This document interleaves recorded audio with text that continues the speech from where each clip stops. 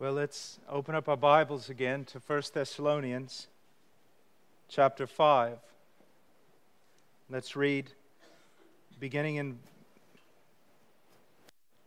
let's begin in verse 1. Now as to the times and the epochs, brother, you have no need for anything to be written to you, for you yourselves know full well that the day of the Lord will come just like a thief in the night. While they are saying peace and safety, then destruction will come upon them suddenly, like labor pains upon a woman with child, and they will not escape. But you, brethren, are not in darkness, that the day should overtake you like a thief. For you are all sons of light and sons of day. We are not of night nor of darkness. So then, let us not sleep as others do, but let us be alert and sober. For those who sleep do their sleeping at night, and those who get drunk at night. But since we are of the day, let us be sober, having put on the breastplate of faith and love, and as a helmet, the hope of salvation. Let's go to the Lord in prayer. Father, we come before you this evening. And Lord, not that we are humble, but we are humbled by our need for you. Upon the name of Christ, Lord, we plead that you would grant us grace, that you would lavish grace, because we need it, Lord. But not according to our need, according to your riches. Help us. And help your people, Lord, to understand who they are in your Son, that they might walk in newness of life, that they might shine as luminaries, Lord, in a dark and twisted place, in a perverted generation, that they might show forth your glory. Father, help us, strengthen us, give us keenness of mind to understand your word. Lord, make the reality be ours through the power of the Holy Spirit. Lord, in this evening we desperately need you. Help us, Lord. In Jesus' name, amen. Well, I see that the weather has kind of kept many back tonight. But we ought never be discouraged. Never. Because even if 3 or 2 or 1 are gathered here together, He is in our midst, and He is our helper. He would come here tonight, not just for a large crowd, but He would come here tonight just for you. If you belong to Him, truly belong to Him, regardless of all the sin today, all the failure, all the even hopelessness, because you go round and round and round with the same struggles, regardless of all of that, if you were the only one here tonight, He would meet with you here. His grace is greater than all our sin. His love is astounding. His love, in fact, is what makes preaching pitiful and what makes preachers sad. Because it doesn't matter if you have the tongue of angels or Spurgeon or the mind of Martin Lloyd-Jones, you're never going to be able to get your mind around the love of God. And most certainly you're never going to be able to make it known to men. And that is why we're so desperately, always desperately in need of the Holy Spirit. So many words are spoken, so often, so little power, so little life. My desire is not to preach. My desire is to see you blessed, to see the Holy Spirit take God's truth and open up a door and show you who you are in Jesus Christ. So often, preachers like myself were known for pointing out error, for reproving. But I do know this: pointing out error is necessary and reproving is necessary. But I know you, I know your faces, and I know that the greatest need that you have is to understand who you are in Christ and how much God truly, truly loves you.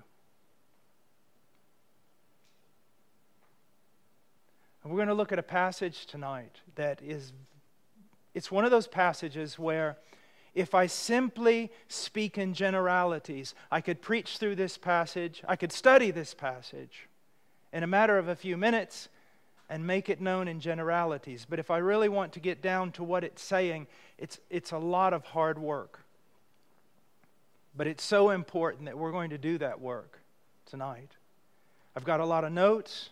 As you know, I'm usually not nailed down to notes, but I am going to use them tonight because I want to be very precise about what's being said here in this text. And I don't know if we're going to make our way through it, but we're going to at least start. Because what is this text about? This text is about what Christ has done in your life.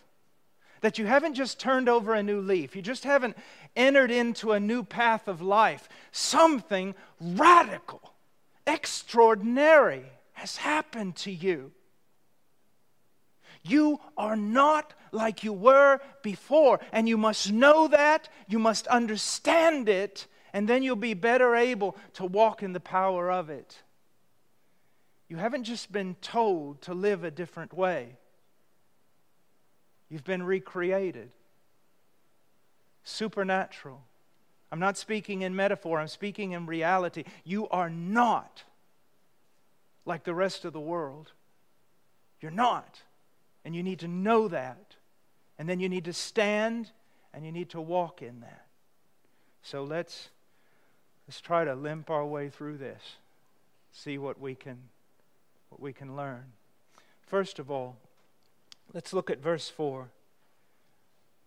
He says, "But you, brethren, are not in darkness, that the day would overtake you like a thief." Now, the great truth of this passage is that the day, the Lord's day, the coming of the Lord, is not going to overtake the believer as it will the unbeliever. It's not going to bring destruction to you if you are a believer. It's going to bring glory and joy and life. Now look in verse 3 for just a moment. With regard to the unbeliever, it says, "While they are saying peace and safety, then destruction will come upon them suddenly, like labor pains upon a woman with child, and they will not escape."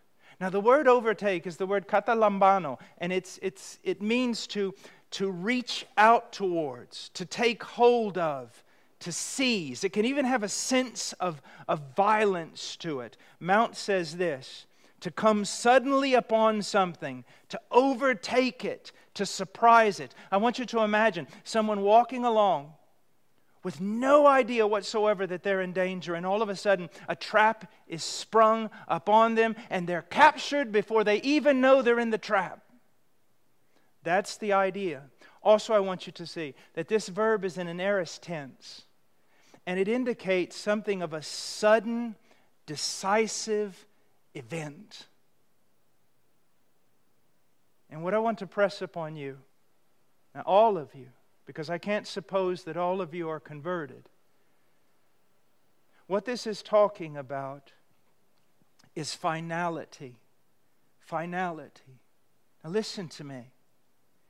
In one moment, your entire eternal destiny is going to be fixed.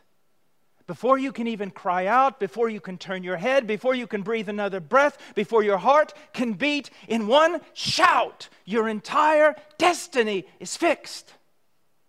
Now you might want to correct my language and say, "Well, Brother Paul, no, your entire destiny will be determined." No, you're wrong. You're determining your entire destiny right now as you live. You are determining your destiny as an unbeliever. And grace is given to you that you could walk in rebellion and God not judge you. That you could be nonchalant and not care about the things of God and not care about eternity, and yet God does not judge you. Grace upon grace measured out to you, but one day, at a shout, it all comes to an end. Before the shout is over, it comes to an end.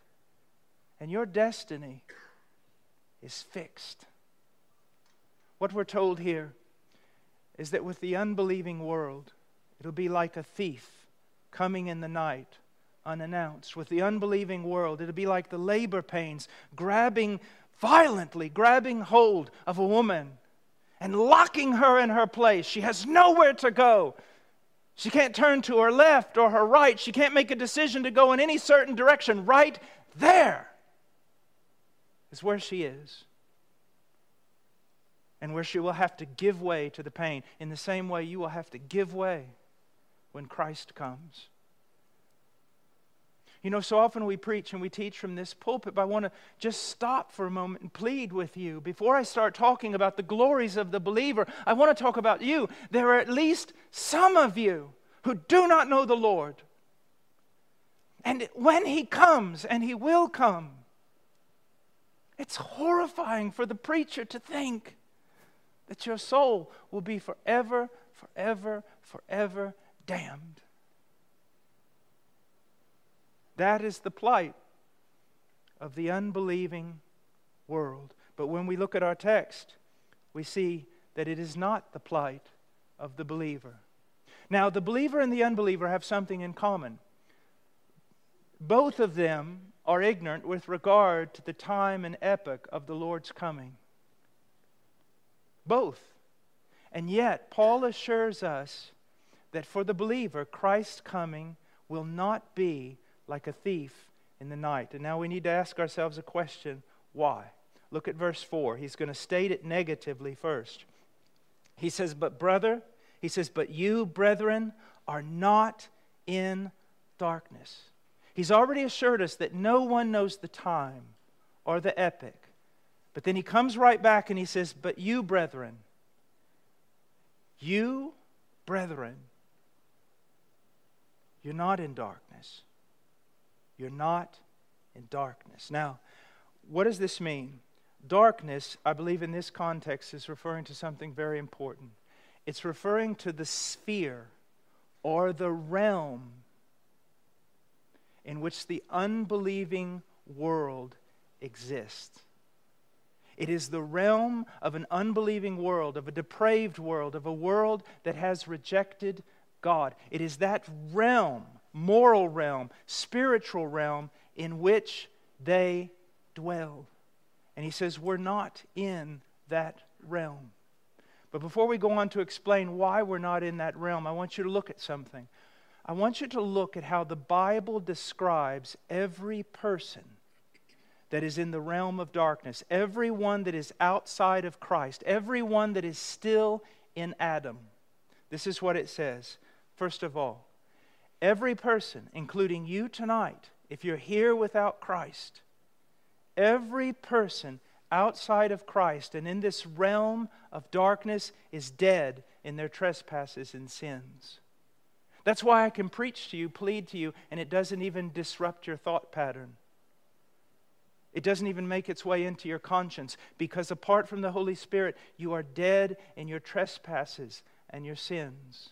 Another thing the Scriptures say is that you are excluded from the life of God. You may see people around you everywhere, and they know God, they talk about God, they delight in God. But you're excluded from the conversation. Why? Because you have no part with God. And why do you have no part with God? Because you have no part with Christ. Also, it says of these people, of the unbelieving world, the reason why the second coming will overtake them is this: they are darkened in their understanding. If you're here tonight without Christ, you're darkened in your understanding. And that alone should humble you to cry out to Him to help you, to give you light. That alone should make you so preoccupied with the matter that you seek the Lord, that darkness might give way to light and you might see the glory of God shining in the face of Christ. The Bible also says this about those who are dwelling in this realm of darkness, that they are given over to the lust of their flesh. You might be a very noble person compared to other men. You might be dignified. You might be intellectual. You might be keen in all the manners and modes, the way people ought to act. But the fact of the matter is, you're given over to the lust of your flesh. You may be a very religious person and delight in religious things, but you are given over to the lust of your flesh apart from Christ. That's what this dark realm looks like. This is the realm into which we were born. Also, hostile to God and living in rebellion against His law. You may be religious. You may be moral. But if Christ is not the center of your relationship with God, if He is not your hope, if He is not your love, if He is not your delight, then you are hostile to God and you are hostile to His law. Also, it says that they are willingly blind. See, so many people sometimes when I'm talking, especially on a university campus, and they go, I just can't see this. And they want to pretend that they're some sort of victim, but they're not. They're not a victim. And if you're here tonight and you say, I can't see this, you're not a victim. The Bible says you know. You know. You know. But you're willingly blind. And you willingly ignore. And because of that, you're not preparing for His coming. You do not fear His coming. You do not expect His coming. And therefore, His coming will come upon you like a thief in the night. Sometimes, I wish that people could see what preachers see.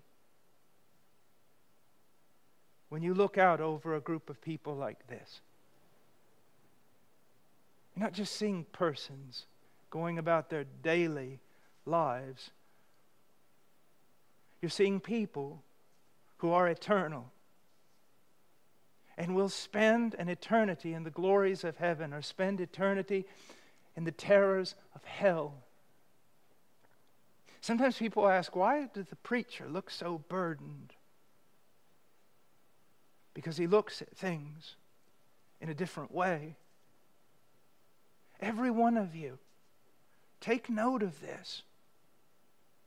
This is not just another Wednesday night. Anytime the Word of God is opened, it is not just another night. It is a night for you to seriously consider, do you know the Lord? Are you truly Christian? If He comes tonight, will it overtake you like a thief? Like a trap? Are you born again? Do you have the assurance of the Holy Spirit? Where are you, Adam? Where are you? To whom do you belong?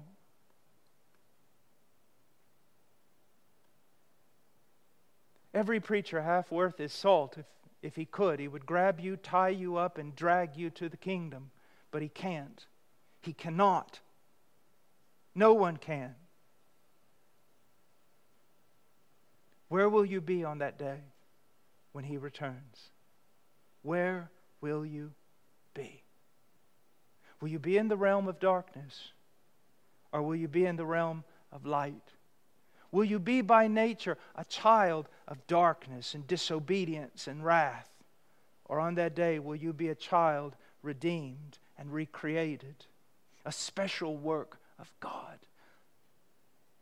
Where will you be? Where will you be? Let's go on. Paul says in verse 4, he says, "Brethren, but you, brethren, are not in darkness, that today would overtake you like a thief in the night. Now, why is the believer not in darkness? Why is it? Well, Paul tells us in Colossians chapter 1, verse 13. Because God, this is what He's done for you. God has rescued you from the domain of darkness, and He has transferred you to the kingdom of His beloved Son. That's who you are now. Prior to coming to know Christ, you were all the things I mentioned. But now, if you truly have believed, if you truly have repented, if you truly are Christian, if you're truly born again, what has happened to you? This has happened to you. You've been translated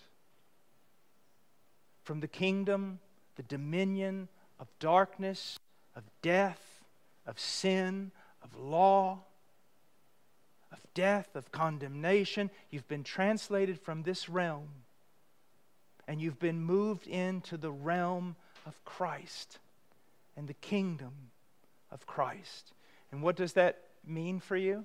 Oh, I've got a list here. Let me read it. It means you've been made alive. You're no longer dead. It means that you have been reconciled to God. It means that God has given you understanding. It means that the power of sin has been broken in your life. It means that you now love God and desire to obey His commands. It means that you are now expecting, longing, and waiting for the return of Christ, and to hear the trumpet blow would not bring terror into your heart, but would fill you with joy unspeakable and full of glory. Now, is that you? Is that you? Have I described you? Do you remember a time when you were dead? And can you say now that your life is completely different? That you have life, that you have spiritual life? Can you say that right now? That you have spiritual life, and you have it to such a degree you recognize a difference from the time prior to Christ when you were dead? Is there a sense of life in you? Do you have a sense of peace with God? A sense of the indwelling of the Holy Spirit that is shed abroad, the love of God in your heart. Do you have that now? Is it a reality in your life? Also, have you been given understanding? They shall all be taught of God, the prophet says. Have you been taught of God? Do you look at Scripture now and have some understanding about it? Do you have something of an understanding about who God is and what He has done for you in Christ? When you look at Scripture, does it warm your heart? Does it delight you? Have you been given understanding? Or do you still dwell in darkness, and when people talk about Jesus, you really can't understand why they're even so concerned about it? Also, do you love God? Do you love Him now? Now, I know that none of us have a love for God that is worth boasting about. But do you have a love for God? And does it pain your heart when you realize how small and fickle your love truly is? You see, the unbeliever doesn't worry about that type of thing. He can nonchalantly say he loves God even though all his life shows nothing but hostility and he has no pain in his conscience whatsoever. But you, are you Christian? Do you love God? And when you see that your love for God is so weak and small, does it pain your heart? Does it bother your conscience? Do you want to be more? Do you want to be more? Do you want to love Him more? Do you want to show Him more love? Do you want to delight Him with love? And does it pain you when you can't? Also, are you expecting, longing for Christ? I remember when my mother was dying and she had gone out and the doctors called my sister. I couldn't get there on time. They called my sister. She was there. My sister, who loved my mom, served my mom. She was such a blessing to my mother. She's sitting there. And all of a sudden, thinking Mom was going to die, Mom came back to life. Kind of woke up, looked over at my sister, and went like this. Ugh. And my sister went, Mom? why did you do that? And she said, oh, I thought that this time when I opened my eyes, I would see Jesus, my Lord, and it's only you. It's only you. Do you long to see Him? Do you? Or is salvation just some kind of ticket out of hell? Do you long to see Him?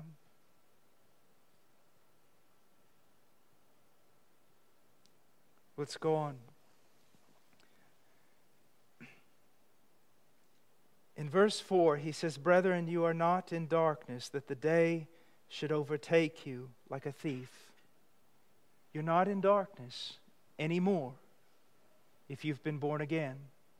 You're not in that realm of darkness anymore. Your mind and heart are not clouded with that darkness anymore. You don't know when He's going to come, that's for sure. But you're looking to Him. You're studying His law. You're seeking to walk according to His commands. You're preparing your heart. You're cultivating faithfulness and godliness. You want to be pleasing to Him. So whether He comes in the midnight hour or in broad daylight, whether He comes in 5 years or 500, it really doesn't matter. Whether you know the day or don't know the day, that's not a big deal. Why? You're ready. You are ready. You're no longer in darkness. Now let's go on. Verse 5. Why will the believer not be taken unaware? In verse 5, he's going to state the reason positively. For you are all sons of light and sons of day. Now this is very, very important, and we're going to go slowly through it. Look at what he's saying. You are all sons of light and sons of day. Now the first thing I want you to look at verse 5. Look at the adjective all. That's also there in the original text. You are all sons of light and sons of day. Now why is that important? Paul is making it very clear here that if you are in Christ, you are a son of light. And it doesn't matter how long you've been in the faith. It doesn't matter your position in the church. It doesn't matter how much maturity you have gained. If you are in Christ, you are a son of light. It is not something you have to gain for yourself. It's something He's done for you if you truly are a believer. I mean, look at verse 14. He says, we urge you, brethren, admonish the unruly, encourage the faint-hearted, help the weak, be patient with everyone. Even these that are mentioned here, the unruly, the faint-hearted, and the weak, if they are truly in Christ, they are sons of light. Now, what does that mean? This phrase is a Hebraic phrase. It's very, very common. When you hear son of wickedness, son of Belial, it denotes, and for the lack of a better word, I'm going to use this word, it denotes almost what we would consider a genetic relationship, as the relationship a child would have with its father.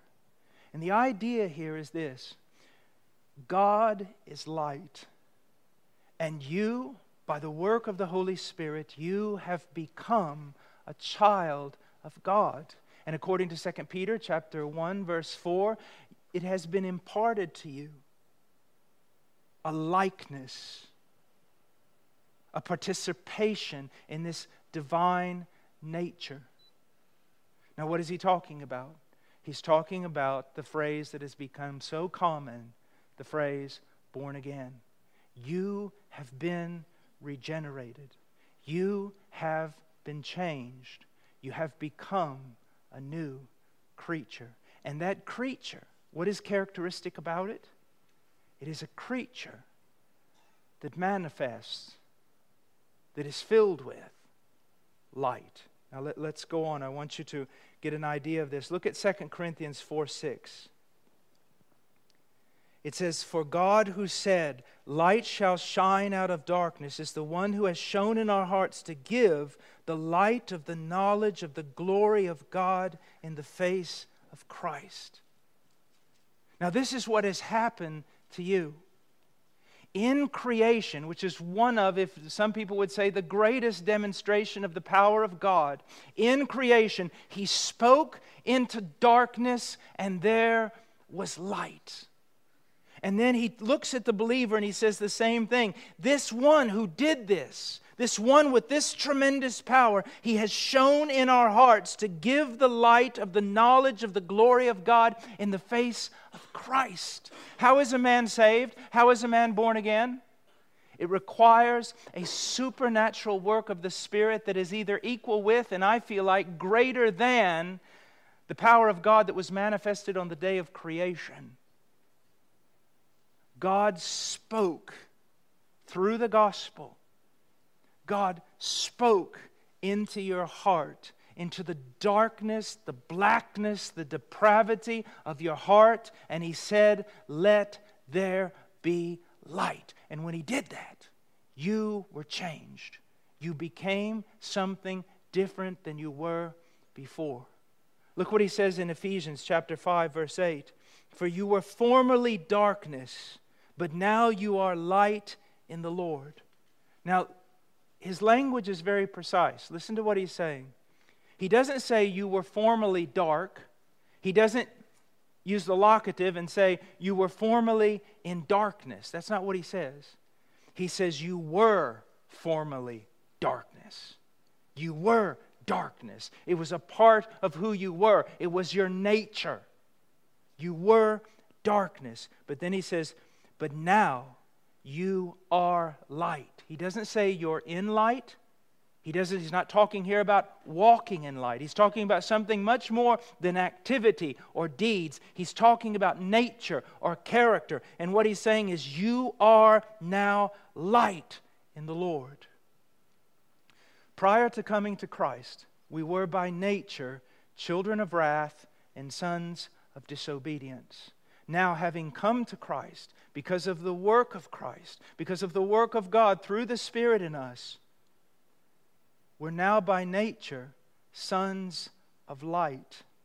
And we are now capable, we are now able to do what? To bear the fruit of light, as it's described in Ephesians chapter 5, which is righteousness, goodness, and truth. If we were to describe your life prior to Christ, we would say that you were in darkness and you were darkness. But now, in Christ, you are light and you are in His light. This is who you are. And this is how you need to learn to walk. As a new creature, as someone completely different than what you were before. Before, you were a child of wrath. Now, you are a son of light. Now, let's go on. I want to point out a few things here that I think is very important. I want to go ahead and read them. An extraordinary thing has happened to us. We are new creatures with new natures that can no longer be described in the terms of darkness and depravity, but are now best described in terms of light, holiness, righteousness, goodness, and truth. Where we were once described as creatures of darkness, we are now best described as recreations of light. This is just one of the small glimpses of what it means to be born again. This is what it means when Paul says, you are a new creature. Something tremendous has happened to you. You're different. You're new. Now, why is this important? It's important for this reason. Sometimes I will come up to people and I will talk to them. People that I know love the Lord. People that I know are sincere in their faith. People that I can see a work of sanctification in. And I'll say to them something like, how are you doing? Or so on and so forth in the Lord. And I've heard them say to me this, Well, you know, Brother Paul, I just have a sin-loving, God-hating, dark heart. I've heard Christians say that before. But I want you to know that's not true. I'll ask them when they say that, I'll go, well, if that's true, then tell me, what did God do when He regenerated your heart? You do not have a sin-loving, God-hating heart. You have a new heart with new affections. And those new affections are to drive you to serve the Lord and to do His will. When you realize that I am a new creation, it makes you better able to live the Christian life with hope, knowing God has done something to me, and I can obey Him, and I can walk in His favor, and I can walk in His power, because He's done something in me. I'm a different person. Another reason why this is so important is that when you realize that you're a new creation, and that God has given you a new heart with new affections, what will happen to you is this. You will realize that you will never, ever, ever be happy or satisfied or content or full of peace if you are walking in darkness or participating in the deeds of darkness. I know I'm a new creature. And that gives me great strength against temptation. In what way? The devil came to me and said, here, do this. I know what I am now. I know that prior to coming to Christ, yes, my nature would have loved that, and if I had bitten into it, I would have delighted in it, but I'm not that same man. So if I take that temptation now, knowing that I'm a new creature, if I take that temptation, if I bite into it, what's going to happen? It's going to disgust me. It's going to give me everything opposite of what I'm being promised. I know, and you should know, that as new creatures, nothing in this world can delight you. The Puritans used to say something like this: if you have been born again, you have become a creature so high, with affections so high, that if you were to gain the whole world, it would not satisfy you. And if you were to lose the whole world, it would not bring you down. Now let me ask you a question. Is something of that a reality in your life? Do you have a sense of this?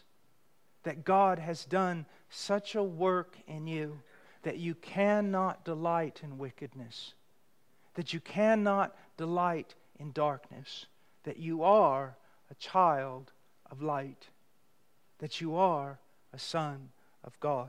Now let's go on. He not only talks about being a son of light, but he also refers to being a son of day. And what does that mean? He's talking now about the realm in which we walk. He's not talking so much about what we are as he is talking about the realm in which we walk. There was a time when you and I walked in darkness.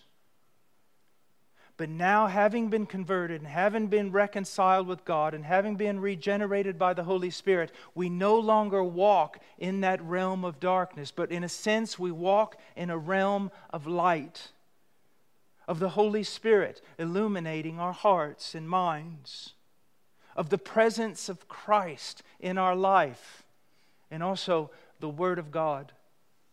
That through reading it, through meditating upon it, through studying it, you and I know what is true. We walk in the light of God's Word. So we're no longer sons of darkness, but we're sons of light. And we're no longer walking in the nighttime, in the dark, stumbling. But what are we? We're walking in the light of Christ's presence and the light of His Word. Now, Lightfoot says this: not only do you have an illumination of your own as God's children, but you are also living and moving in an enlightened sphere, the sphere of God's revelation. Hebert says this: day is the realm in which we are now living as light-possessed men. That's the realm in which we're living. So on the inside, we have been changed. We have become sons of light. No longer do we love darkness, but we love Him. And then we live and walk in a sphere of light.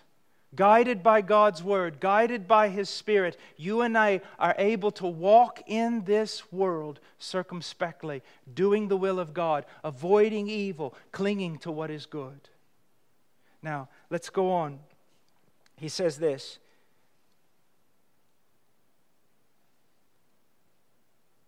Well, first I want to look at some important preliminary truths about this. First of all, in verse 5, notice what Paul does. He's telling us who we are.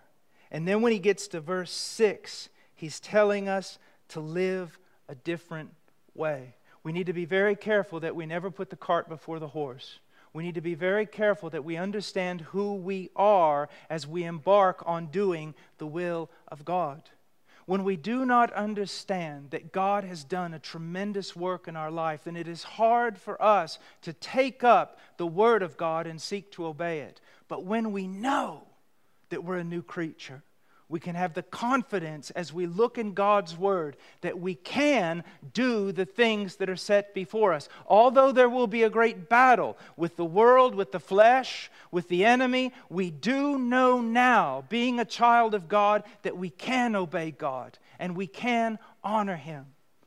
There are so many times when Christians will struggle with the same sin over and over and over and over again. And they get to the point where they think there's just no hope. Nothing is ever going to change. It is at that moment that you need to stand upon the promises of God regarding who you are, regarding what He has promised, and you need to go on. You need to press on to know the Lord. You need to press on to cultivate greater and greater holiness and righteousness in your life. Because of the work that He has done in you already, never, never, never give up. Never stop. Keep pressing on. Keep fighting. Keep walking. Keep moving. Keep clinging. And in the end, and even before the end, you will see victory. Now he says here, I want you to look at verse 5. For you are the sons of light and sons of day. We are not of the night nor of darkness. So then, let us not sleep as others do, but let us be alert and sober. Now, I want us to look at something that's very important here. He said, let us not sleep as others do. What does he mean? The word sleep, according to Hebrew, is often used to refer to all sorts of moral and spiritual laxity or insensibility. Let me give you an example. A person who is sleeping is totally unaware of what's going on around him. He could be in the greatest danger whatsoever and not have any clue as to his peril. Also, another thing about a person who is sleeping. A person who is sleeping is inactive. Words such as being fervent, disciplined, dedicated, self-controlled, driven, all those words mean nothing to a person who's sleeping. The only word that could be used to describe them is slumber.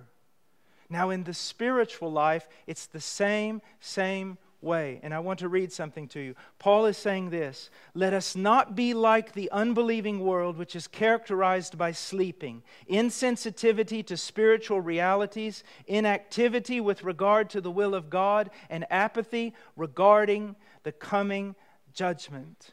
Now, when he says, do not sleep, look at it. He says, so then, let us not sleep. That is in present tense. And what that means is this: you and I constantly, even though we're new creatures in Christ, we constantly have to be on guard. On guard with regard to what? Spiritual apathy, going to sleep, not being zealous, not pressing on to know the Lord. This is a constant danger that is set before you. Now notice also, he says here, so then let us not sleep. This is also extremely important. Why? Paul's changed something here. He's now using the plural first person. He's including Himself in this admonition. And what does that tell us? Even apostles, even great and mature men and women must constantly be checking themselves, must constantly be cautious with regard to this deadly disease. No one is immune to it. You don't outgrow this danger. You could serve the Lord for 30, 40 years and then fall into spiritual apathy, fall into sleeping, fall into even a type of spiritual coma. And we must constantly be on guard against this. Robert Thomas writes this: inattention to spiritual priorities is utterly out of keeping for those who will not be subject to the coming day of wrath. There is no room in the Christian life for slumber. No room at all. We are not to be sleeping. Well, what are we to be doing? Look at verse 6. But let us be alert and sober. Now the word but here is very important because it comes from, there are two different conjunctions, adversive conjunctions in the Greek New Testament, and this is the strongest. And what he's saying is, the world is sleeping.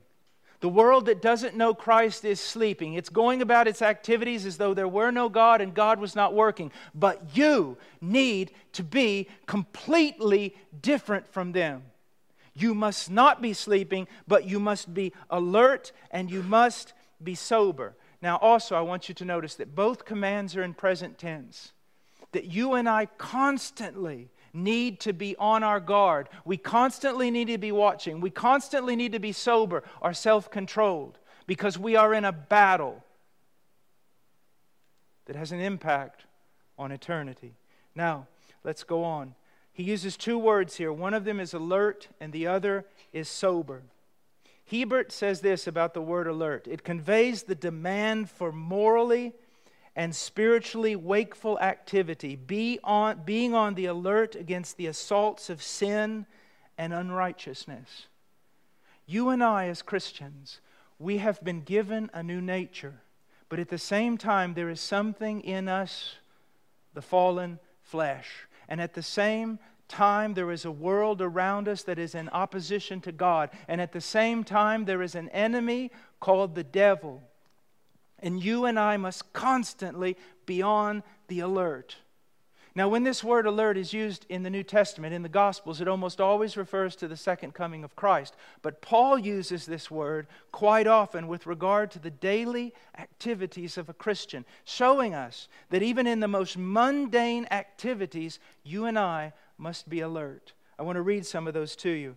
In 1 Corinthians 16:13, it says, "Be on the alert, stand firm in the faith, act like men, be strong." In Ephesians 6:18, "With all prayer and petitions, pray at all times in the Spirit, and with this in view, be on the alert with all perseverance and petition for all the saints." In Colossians 4:2, "Devote yourselves to prayer, keeping alert in it with an attitude of thanksgiving." 1 Peter 5:8, "Be sober of spirit, be on the alert. Your adversary, the devil, prowls around like a lion, like a roaring lion, seeking someone to devour." I started off by telling you, you are a new creature. But that does not eliminate the battle that is upon you. I have told you that you are no longer by nature a child of wrath, but a son of light. And yet that does not eliminate the struggles of the Christian life. I have told you how much God is for you and with you. And yet at the same time, you need to know you are standing in the middle of a battle and you need to be careful. You must be alert. Alert. Now he uses another word here also, that we must be sober or self-controlled. Let me give you some definitions of this from Louw-Anida. It says this: to be in control of one's thought processes and thus not be in danger of irrational thinking. I've written here, be rational and self-controlled and abstaining from anything detrimental to walking in the light, to living like a son of light. You and I must be alert, but we also must be sober or self-controlled. And you must evaluate everything in your life. You must walk circumspectly. And you must discern if there is something in your life that is hindering you as a Christian, that's keeping you from walking in a manner that's pleasing to God, it's keeping you from walking in the light, then you must cautiously but swiftly remove that thing from your life. We must be alert and we must be sober. Hebert says this, it is not enough just to watch. The watcher must also be sober, rational, and self-possessed, in perfect control of all his senses. He must be free from the stupefying effects of sin and self-indulgence. This is what you must be. This is what you must do. I heard someone say, I think it was John Snyder a while back, he said, all I'm hearing nowadays is men saying, or maybe it was Brother Hamilton here, all I'm hearing nowadays is people saying, be passionate, be passionate, be passionate, be passionate. But maybe somebody ought to be saying, be cautious, be cautious, be cautious. You and I belong to God, and yet we are here behind enemy lines, and you and I must be vigilant. We must be sober or self-controlled. We must be on the alert. Now, I want you to look at something here. Look at verse 7. It's a strange argument, but actually it's very powerful. Paul says, for those who sleep do their sleeping at night, and those who get drunk at night. Now, why did he put that in here? Here's what he's saying. In the natural world, there are certain activities that correspond or are appropriate for the night. For example, sleeping is appropriate at night. Also, you need to understand that most people who are drunk get drunk when? At night. Even in the Roman Greco world of the Apostle Paul, for someone to be drunk in broad daylight was considered inappropriate and even debauchery.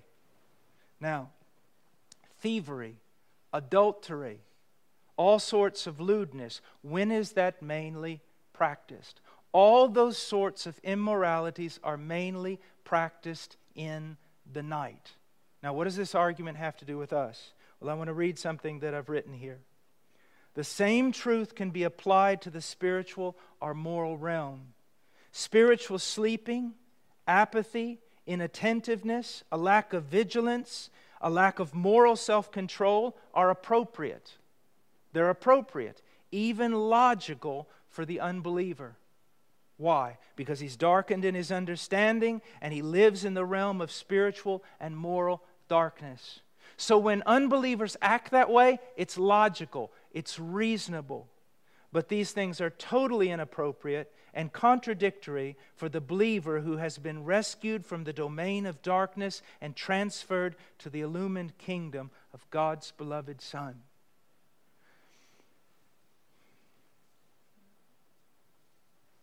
There's a sense in which you can say it is appropriate when the unconverted sin, when the unconverted get trapped in sin. It corresponds to who they are. When they sleep and do not care about spiritual realities, it's appropriate. It corresponds to who they are. That's who they are. That's where they dwell. That's how, in a sense, they ought to act. But those same things that are appropriate for an unbeliever, they're not appropriate for you. And they're not appropriate for me. You and I should be on the alert. We should be vigilant. We should be serving the Lord. We should be self-controlled. We should be nurturing and cultivating holiness. We should be pressing on to know Him better. There should be a sense of awakeness, of zeal, of alertness in us. We should take these matters seriously so that when He does come, when the Lord comes, He doesn't find us as He would find them. But He finds us looking, watching, praying, serving, proclaiming, pressing on. And brothers, that's what I want for you tonight. I want you to press on. I want you to walk out this door and know something.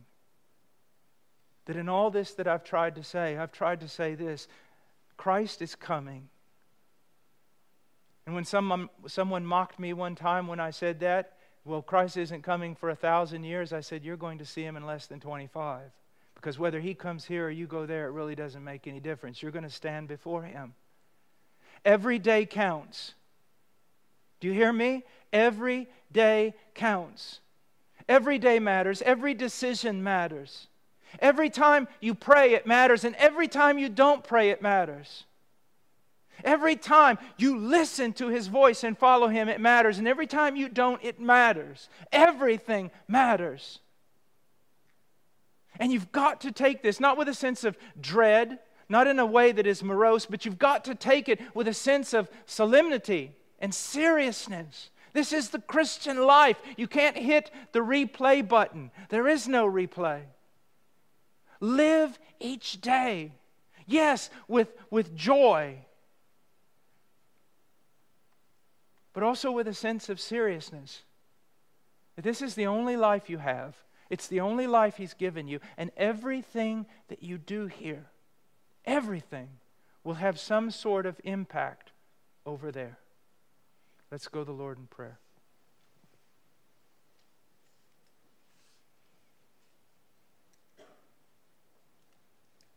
Father, I pray, Lord,